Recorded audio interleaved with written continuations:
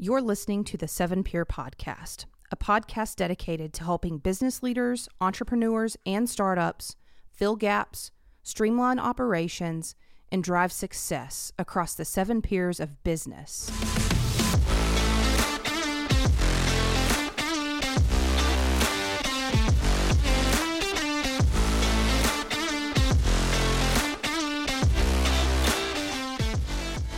Really quick before we dive into this week's episode, a lot of you haven't yet hit the follow button on your podcast listening platform of choice. And so if you've ever enjoyed this podcast, we have a request. Please go hit the follow button. It helps the show more than you know, and the more exposure we have, the more people we can share these dynamic insights and stories with. Now, without further ado, let's dive into this week's episode. Hi, everybody. Welcome to the podcast. Joining us today, we have a really cool show. We got two exciting guests with us. And one of the things that comes up a lot in conversations with myself after running companies for so many years are topics around diversity in the boardroom and diversity in the executive suite. So we've got two guests with us today that I'm really excited to have Erin introduce here in a second with us, because the topic we're going to talk about is bridging the corporate divide. And this is really important for a lot of people that are trying to build companies and build growth and build all the things that you have to have around you when you're building, these organizations. So it's going to be critically important to talk a little bit about this today. So Erin, tell everybody who we have with us today. I will, and I'm super excited for this discussion. So like Anthony mentioned, we have not one, but two amazing guests with us today. First, I want to introduce Christian Heyman. He is a grad of University of Massachusetts, which I don't know if you knew this, Anthony. He was a 4-year D1 rugby player. So fun fact there. I did not know that. Yes. I didn't know that part. Yes. It explains a lot now. Yep. Broke my jaw here and here, 2 concussions, 150 stitches, 2 crack ribs. Well, we're gonna have to share the stitch conversation, because I've got one of those stories too. Christian has an MBA from Duke University also, and he stays active and involved amongst the alumni network there. So outside of work, he has some cool hobbies, including hiking, reading, and he also stays engaged with men and women who have disabilities, which is awesome. I'm excited to hear, how that may have influenced your business philosophies around reshaping and connecting communities and the things you guys are both doing. So Christian isn't the only guest we have today. I'd like to also introduce Farad Ali.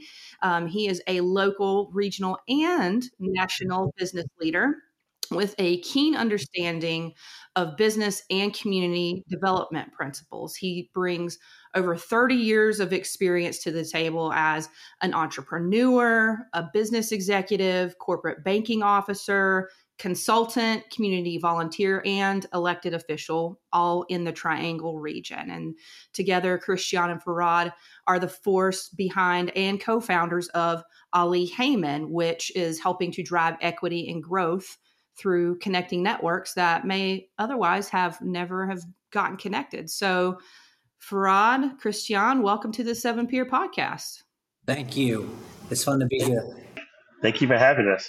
Yeah, absolutely. We're glad you guys were able to join today, and this is cool because we get two of you. We get both parts, of the new thing, and this is really opportunity for people to get to know you guys. And really, I think Erin hit the nail on the head, right? Of trying to bring these networks together and things. And when we talk about bridging the divide, we've got a Blue Devil and a Tar Heel on this call with us, so you never know, right? It can be done. You can put them in the same room, right? So it's it's pretty cool that we are bridging the divide right there. Well, it's funny. What people normally notice is that Farad's white and I'm black, and then the whole Duke Carolina thing. But yes, we have we're different colors in every imaginable way.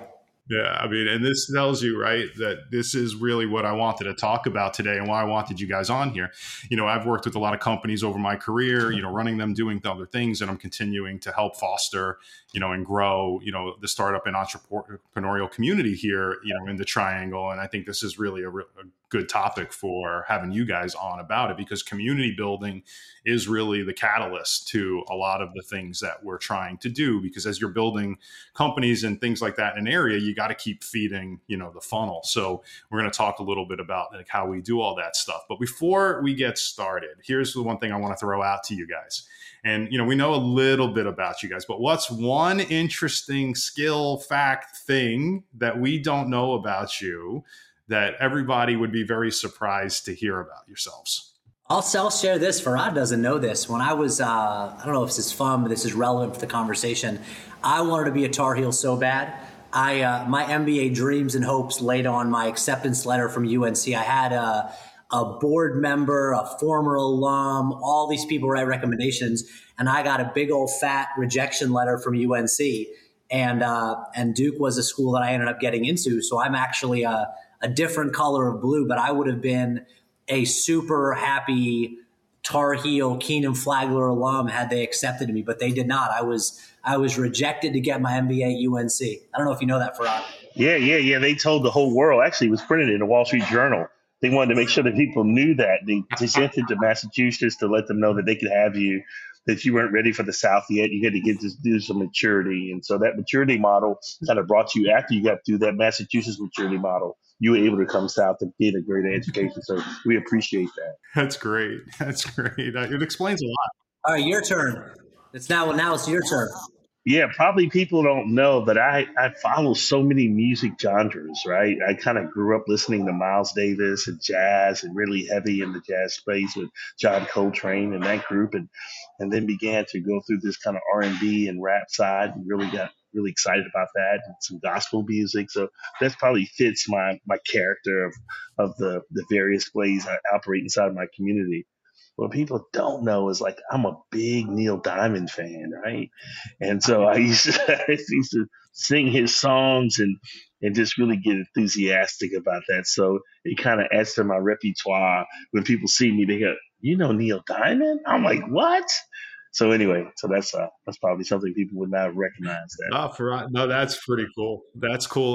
We seem to have a trend, Aaron, like with a lot of the guests that we've had on with these music connections. Yeah. It's really interesting that you bring that up, Farhad, and different kind of genres of music that you wouldn't necessarily, put together with the people we've had on. And it's been all over the board. And, Aaron's a musician, as well. And we had we have long conversations about music, and I love going down that path because of the types of things that people resonate with, because it does bring things together. It really is a good conversation point for trying to bring things together, because music does kind of bring people together, and it allows you the opportunity to experience things through some different eyes. And it's pretty cool. Like Neil Diamond, that's pretty impressive. Music is a universal language, so it's solid. It reaches anybody, anywhere, anytime. That's right. Talk to your heart. Here it goes. Yeah, so no, that's pretty cool. This is really why I wanted you guys on today, because I wanted to learn a little bit more about, what you guys are trying to do to reshape, the diversity and corporate culture and the communities, and trying to understand what it is. So, tell me a little bit, and tell our audience a little bit about what really brought you together to start building out this type of motivational mission, to start bridging these things together, because I think personally and professionally, you guys have done lots of different things. So to come together to be able to do this, tell us a little bit about how this all happened. Well, I will yield to my elder and let Christian go first. So this part of the story is probably on me. 3 years ago, a dear friend of mine invited me to partake in something called White Ally Training through RTI International, which is a big global conglomerate here in the Triangle. It was a chief human resource officer named Lisa May. And she goes, don't read too much into this, but I think you would just benefit from this. And so me and 7 other executives went through this program, and I was embarrassed and enlightened at the same time. I was embarrassed that I had spent 43 years as an educated, white, affluent American, and not sort of understood that having Black friends and going to a Black church and listening to music of different genres and genuinely, being intrigued by the stories of Black men and women didn't mean that I was doing anything. And so I realized wow, there's just more here for me. But the word white ally really stuck out. And the first person that I called and had a meaningful conversation with about it was Farhad. And I said, this just makes me feel like am I supposed to help you? And how do I help you? And, my idea of an ally was like a person that holds your hand. But the idea of an ally is a wartime friend, someone that helps you when you need help, right? The Allies overcame Nazi Germany. And so he said, man, listen, if you got some time, I could tell you about many, many white people in my life who have opened doors for me, and they were white allies. And so we started this conversation about 2 years ago, and I ended up bringing that training to a group of CEOs that I knew well. I brought that training to a group of CHROs that I grew well, and realized that among the 19 people that I had go through this again, they had people in operations in over 100 countries, and they had over 1 million people that worked for them. So I thought, man, the triangle in a local way can have this global impact. And so me and Farad started thinking about what could that look like, and sort of what does inclusion mean. And I've been doing executive search for a long time, which is kind of my understanding, or my prism kind of under which this came. But it was like, search firms have the unique ability to include who they want to include into that candidate mix. Anthony, you've been a CEO of a business before. Like, if the search firm includes these 10 people, you're going to meet these 10 people. And so how do I figure out how to include more people in my professional life? And when I go to a basketball game or a football game, or I go to a dinner, how do I just think about that differently? And so Farad and I decided that we were going to start a firm that was going to be really deliberate about creating opportunities for people that wouldn't normally have opportunity. And the word never and always, I tell my kids never to use. So I don't want to say never, but people that probably there would be a very low likelihood these people would be in the same room, in the same conversation, let alone sitting together, tailgating together, breaking bread together, visiting together. So our goal was thinking through, how do we make those introduction networks as an economic tool to make the triangle more inclusive of more people? So that's kind of how this whole thing got going. Then Farad came in and took it from the 20-yard line all the way across the field in the end zone. So sounds about right, Farad. You're carrying him the whole way. And then he took it literally the rest of the way. So Yeah, that's because of his training. He's saying that, but really, we know that it's a team sport, right? Like anything else in life. We're really excited to when after Christian started talking around this, we started talking about ways to really curate this opportunity, right? So how do you curate the chance to use your allyship to make impact? And so there became this chance or this opportunity for us to look at, how do we help together work to raise the cultural competency of the community in a really deliberate way. We really focused on this conversation around figuring out the competency. What is the cultural competency of this work? And how do we use competency as a way to help both environments get greater understanding of how to work together? And that's really where the magic is, right? Is that not assuming biases for people of different issues or concerns or really blessings, and looking at people as assets. And so we've been focused on how do we make these assets create a outcome that's really good for community and for ourselves in the business. Yeah. And I think, that's a great kind of jump point, because, I think you guys have both dropped some really good nuggets, into there about what this means and what it means to, be changing, because business is ever changing. The landscape is ever changing. And I don't think enough people realize that, you can't always sit stagnant and just continuing to do the same things over and over. And, the key phrases and things that, even Farad and Cristiano were all talking about, right, was partnership and assets and doing these kind of things. And one of the trends, right, that I've always seen is from my perspective, running companies and doing other stuff, when you can stay ahead of the curve and you can be adaptable and you can take on those challenges straight on, right, it really comes into what success may be, because you're starting to do that. One of the things that I think is critical, just from where you guys are sitting in community building, how are you guys staying ahead of that curve? What are the things that you guys are watching and paying attention to, just so that you always stay ahead and you can see what that next trend might be? Is there anything you guys are doing just to kind of pay attention to that? The beautiful part about the beloved community is that we find a way to look at each other not in any of the isms, but as human beings. And so I think Christian and I come to the table with various experiences because of maybe where we were born or who our parents were or what the influences that have been able to be in our lives, positive or negative, because of our station. And so we still see that as beloved experiences, that if we can enlighten people, that these beloved experiences help to feed something positive, curate, fertilize, that even when people are being tried or tested, that you don't just go through it, you grow through it. And we believe communities can grow better and stronger by going through some adversity, and that we would like to be agents of those changes. And the benefit is that because of our different experiences, we can have different conversations to maybe bring people closer together in a way that will allow them to love each other in a beloved community, in a way that's positive for the outcome for this region. Yeah, no, I think that's powerful, Farad, right? And that is it, right? That is it. We are all in this together, right? So it's like we've got to be part of the same mission that you guys are trying to put together here, and being supportive of all that thing. And I talk about my mentors, all the time, and mentorship, and having people around you and surround you. My two biggest mentors. One of my mentors is female, and one of them is Jamaican, and the two of them come from completely different backgrounds. And, we're sitting here talking about this because what it allowed me to do is see things from a different set of lenses. And you can ask a question all the time, and I look at it and I pick up the phone and we talk to these people, and Farad, you hit the nail on the head, right?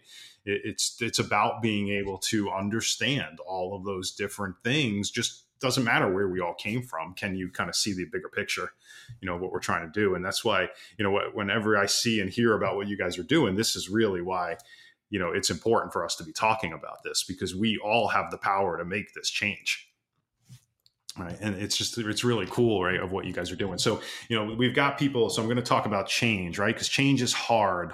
Lots of people don't like to change. And, what's some advice you would give to, people that are listening out there who weren't necessarily thinking this way about, how do they change things just like little by little, right? You can't just bite the whole thing off. Like, what's some advice you would give to organizations, to people, that are listening in terms of, where to start? How do they drive a little bit of progress?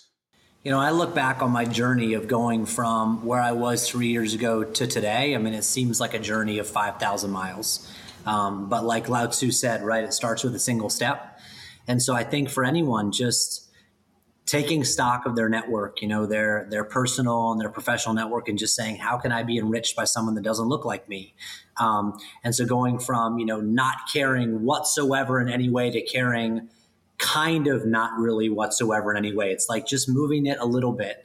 And for me, when Lisa May reached out to me and said, hey, I was probably in the middle. I'd done, some work around this stuff and understood a little bit about this. And Farad and I had become really good friends. And I kind of had already viewed him kind of as a mentor in my life. And I was starting on that journey, but this moved me further along. And so I think for anyone that wants to understand just the community they live in better, especially if you live in the Triangle, which is a very diverse community, no matter how you look at it, from the educational profile to the backgrounds of people to who are government officials to our governor. Into every neighborhood we all live in. It literally does. Yeah.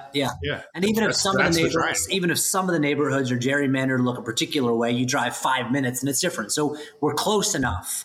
Like if I look out here in my view here, right, just within my purview. So I would tell people, just if you can incrementally understand something more about somebody else, then that kind of moves you further along. And then when someone meets you here, what you're going to learn here is going to make more sense moving to here.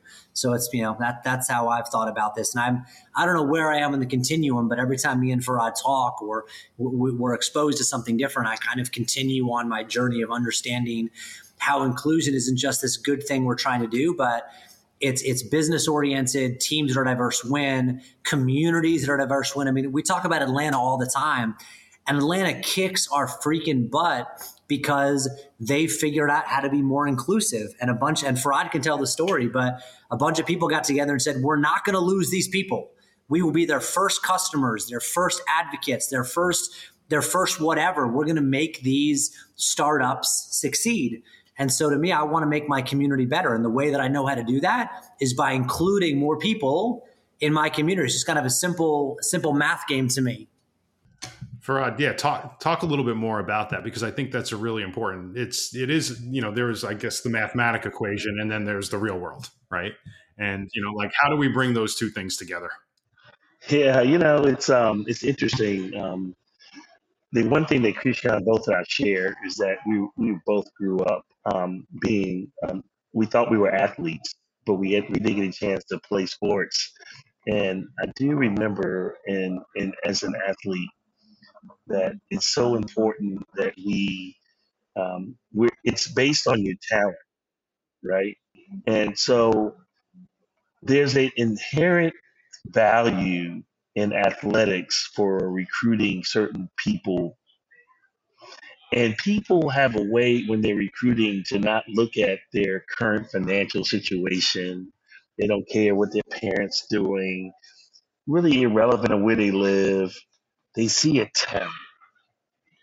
And that talent has been expressed on some field or some court or some ice hockey ring or someplace so that people can see the beauty of the talent. And they never look at who the exterior person is, because you can get over all of that if they can play. Yeah, I like the athlete piece of this, because that comes up multiple times in conversations we've had with people too. I think there is a thing that we can learn from a lot of that process, because talent and skill, right, just overtake everything else. It doesn't matter about all the other things, right? Because if you've got all these right people in the right room and doing all the right things, skill and talent should just overtake anything else that you're doing. And I really do like the athlete piece of that, because when you were on the field or doing things in those kind of situations, you didn't care what anybody else was, right? We were all there for the same common goal and mission, right? And it was to win. And, that's what you're put on the field to go do, or put out there on the court to go do, or whatever it might be. And in business, it's not any different, right? And you want the best players on the field, right? Whenever you're out there, it doesn't matter, where the backgrounds come from. And I love that analogy, because I think you're spot on. And, Christian, you mentioned it, and Farhad, you mentioned it. Like, you look at the RTP area just in general, we are very unique in how close we all are, to each other, as opposed to what we see in other cities around the country. And that's why I like talking about it. Aaron and I talk about this all the time. We've talked about it with other people. We've got lots of community builders that are really interested to come on, and talk about it, because in order for that to work, you've got to keep filling the top of the funnel, right? And you've got to fill it in different ways. It can't always be the same thing with the same story, with the same, outcome. The only way that communities build, right, is having all of these different perspectives. And, again, we are a 1 to 2 degree network, here in this area. And it probably will be this way for a very long time, because of how tight knit it is. And, how welcoming people are usually, as transplants, right? There's a couple of us here today that are transplants here, and the community's been welcoming to us. And it's been good for a lot of people, right? So I will say, one thing that I had to confront, and this isn't to dispel what you were saying, Anthony. I believe that, I know that you took this, the role you had, and you were able to plug into people, and you had a system. But, when I was still in my executive recruiting world, and people would say, why the triangle? I would say, let me tell you about Bob Ingram. Let me tell you about Sandy Costa. Let me tell you about Jim Dayton. Let me tell you about Ed Auchlander. Let me tell you about the guys that sold Bronto and at Jurassic. Let me tell you about all these entrepreneurs that made all this money, and they stayed. There's this incredible network. And it didn't occur to me until about 9 months ago, every single one of my examples was a white male. That's fair. And so I'm like, man, it's crazy to me that people that come here and succeed as a Black or Hispanic or part of the LGBT community, whatever money they make or whatever job they have, they come, they hang for a bit, and they leave. And so I thought to myself, gosh, how many successful Black men and women, or just to say non-white male, let's just say non-white male, do I know that came here as a transplant, built something special, made, what I would call a fortune, $10 million or more, and stayed. I mean, you look at Prestonwood or Hope Valley in these areas, and these homes that are built for these people, they're forever homes. And so Farhad and I dream, what would that mean if this community brought those people here? We embraced them and loved them and made them feel welcome. And then they stayed. And then we have an Anthony Rotoli who stays and has a podcast and wants to talk to us and hires Aaron to work with him and has a whole world that expands from that. And all that we would lose if Anthony Rotoli, as soon as his job ended up, left and moved back to Atlanta or DC or Baltimore or New York. And so how do we get people to come, feel welcomed because they are welcomed, and then they stay, and then we get to benefit from everything that we're benefiting from having you remain in our community? Yeah, Christian, and Farhad, I look at that as exactly the reason why we're doing this, right? Is, we are trying to help continue to build this community and keep reinvesting back in this community, regardless of the types of things that you're doing. And Aaron and I, and you guys we're all working with much different types of people today than we would have years ago. But that's the only way, right, that we continue to help this area evolve into what we all believe and know it should be. And coming from the Northeast, it was a very multicultural environment. So I was always used to that. Right. And it's crazy to think that we couldn't do that here. Right. And we absolutely can. And I love the fact that you guys are bringing this all together, and trying to connect these networks. One of the things, I know just, it's really important to me was really about that, bringing the boardroom together, the executive room together, and having all different walks of lives. Give me, kind of any advice, any anecdotes, any experiences you guys have seen, that really help you put together some admiration for who's starting to really buy into this. And you see as, okay, these are some really cool people we can learn from. I've got so many people that I admire for so many different reasons. I mean, my business partner is someone that I admire more than I could ever share because of the work that he's done. I mean, again, when I think about the world that I was in an executive search, a company would say to me, hey, find me a CFO, find me a CTO, find me a whoever. And, I'd really love for the candidate slate to be diverse. And if that was the last I heard of that conversation, their slate was not going to be diverse. Not because I don't care, not because I'm not interested, not because they don't care or they're not interested. But we all know when you give someone a task and there's no follow-up, there's no remuneration, and there's no expectation of it will be diverse. And so the CEOs and boards that I really love say to me, we're not even going to start the interview process until you find, and sometimes diversity means a white guy. There are functions where a white male in that situation would be diverse. And so it's companies and CEOs that have the power to drive. My friend Ari Madoff, who's a dear friend of mine who runs a $100 million in-home healthcare business here locally called Arosa, which was bought by Bain Capital a couple of years ago. I had the fortune of doing search work for him in my prior life. And he would say to me, I'm not even interested in a slate unless it brings together a diverse, and me are your friends. So I know what that means, right? He's like, find me a Latina female that can be my CFO, right? Find me an African-American man who can be my head of HR. Find me a diverse slate of people. I'll pick who I want to pick, but give me the chance to pick. I mean, Tunde Sotunde, who's the CEO of Blue Cross and Blue Shield. I mean, Bob Gretchen, incredible leader. Brad Wilson, great leader. Patrick Conway is now the CEO of Anthem. They've had a history of great CEOs, but Tunde came in as a Nigerian black man. And if you look at his senior team and what he's done, it looks so different than it did under Bob and under Brad and under Patrick. And again, these are incredible men, philanthropic, generous, kind men who care about this. Tunde just took it from that to where it is now. And so I find, it takes a leader to say, not I'm going to hire this particular person, because you can't really do that. But I just want to meet an inclusive group of people before I make my decision. And so those are the people that I really appreciate, because they're using their influence and their access and their positions to make a positive stand.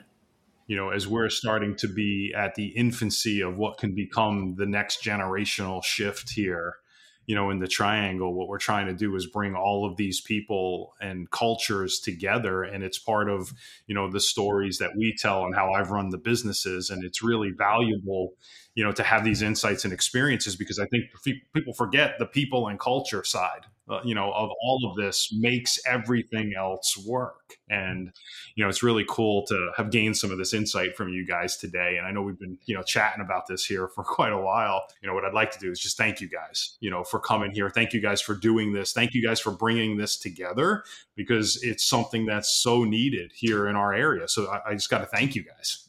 Well, thanks for giving us the platform, man. It's been fun to spend the time. Yeah, absolutely. And I think we've got probably other topics and things we can talk about and go on and on about, just, if we want to make fun, of each other a little bit more too. I think, we're all good with that. So, I want to thank everybody for listening today. I appreciate, again, the guys here joining us. It was really cool and informative. And, you continue to learn. You got to be a sponge. You got to continue to explore. You got to continue to innovate. You got to continue to listen to other people, because that's the only way in which we make this all work. So everybody out there, keep thriving, keep working together. We appreciate you guys. Thanks, Aaron, as well. And we'll see you all soon. Hey, thanks so much for tuning into this episode. We really appreciate it. If you found this conversation valuable, go ahead and share it with your network, and make sure you're subscribed on your favorite podcast listening platform to be the first to hear of new episodes. Until then, stay curious, stay engaged, and stay tuned for more amazing insights right here on the 7 Peer Podcast.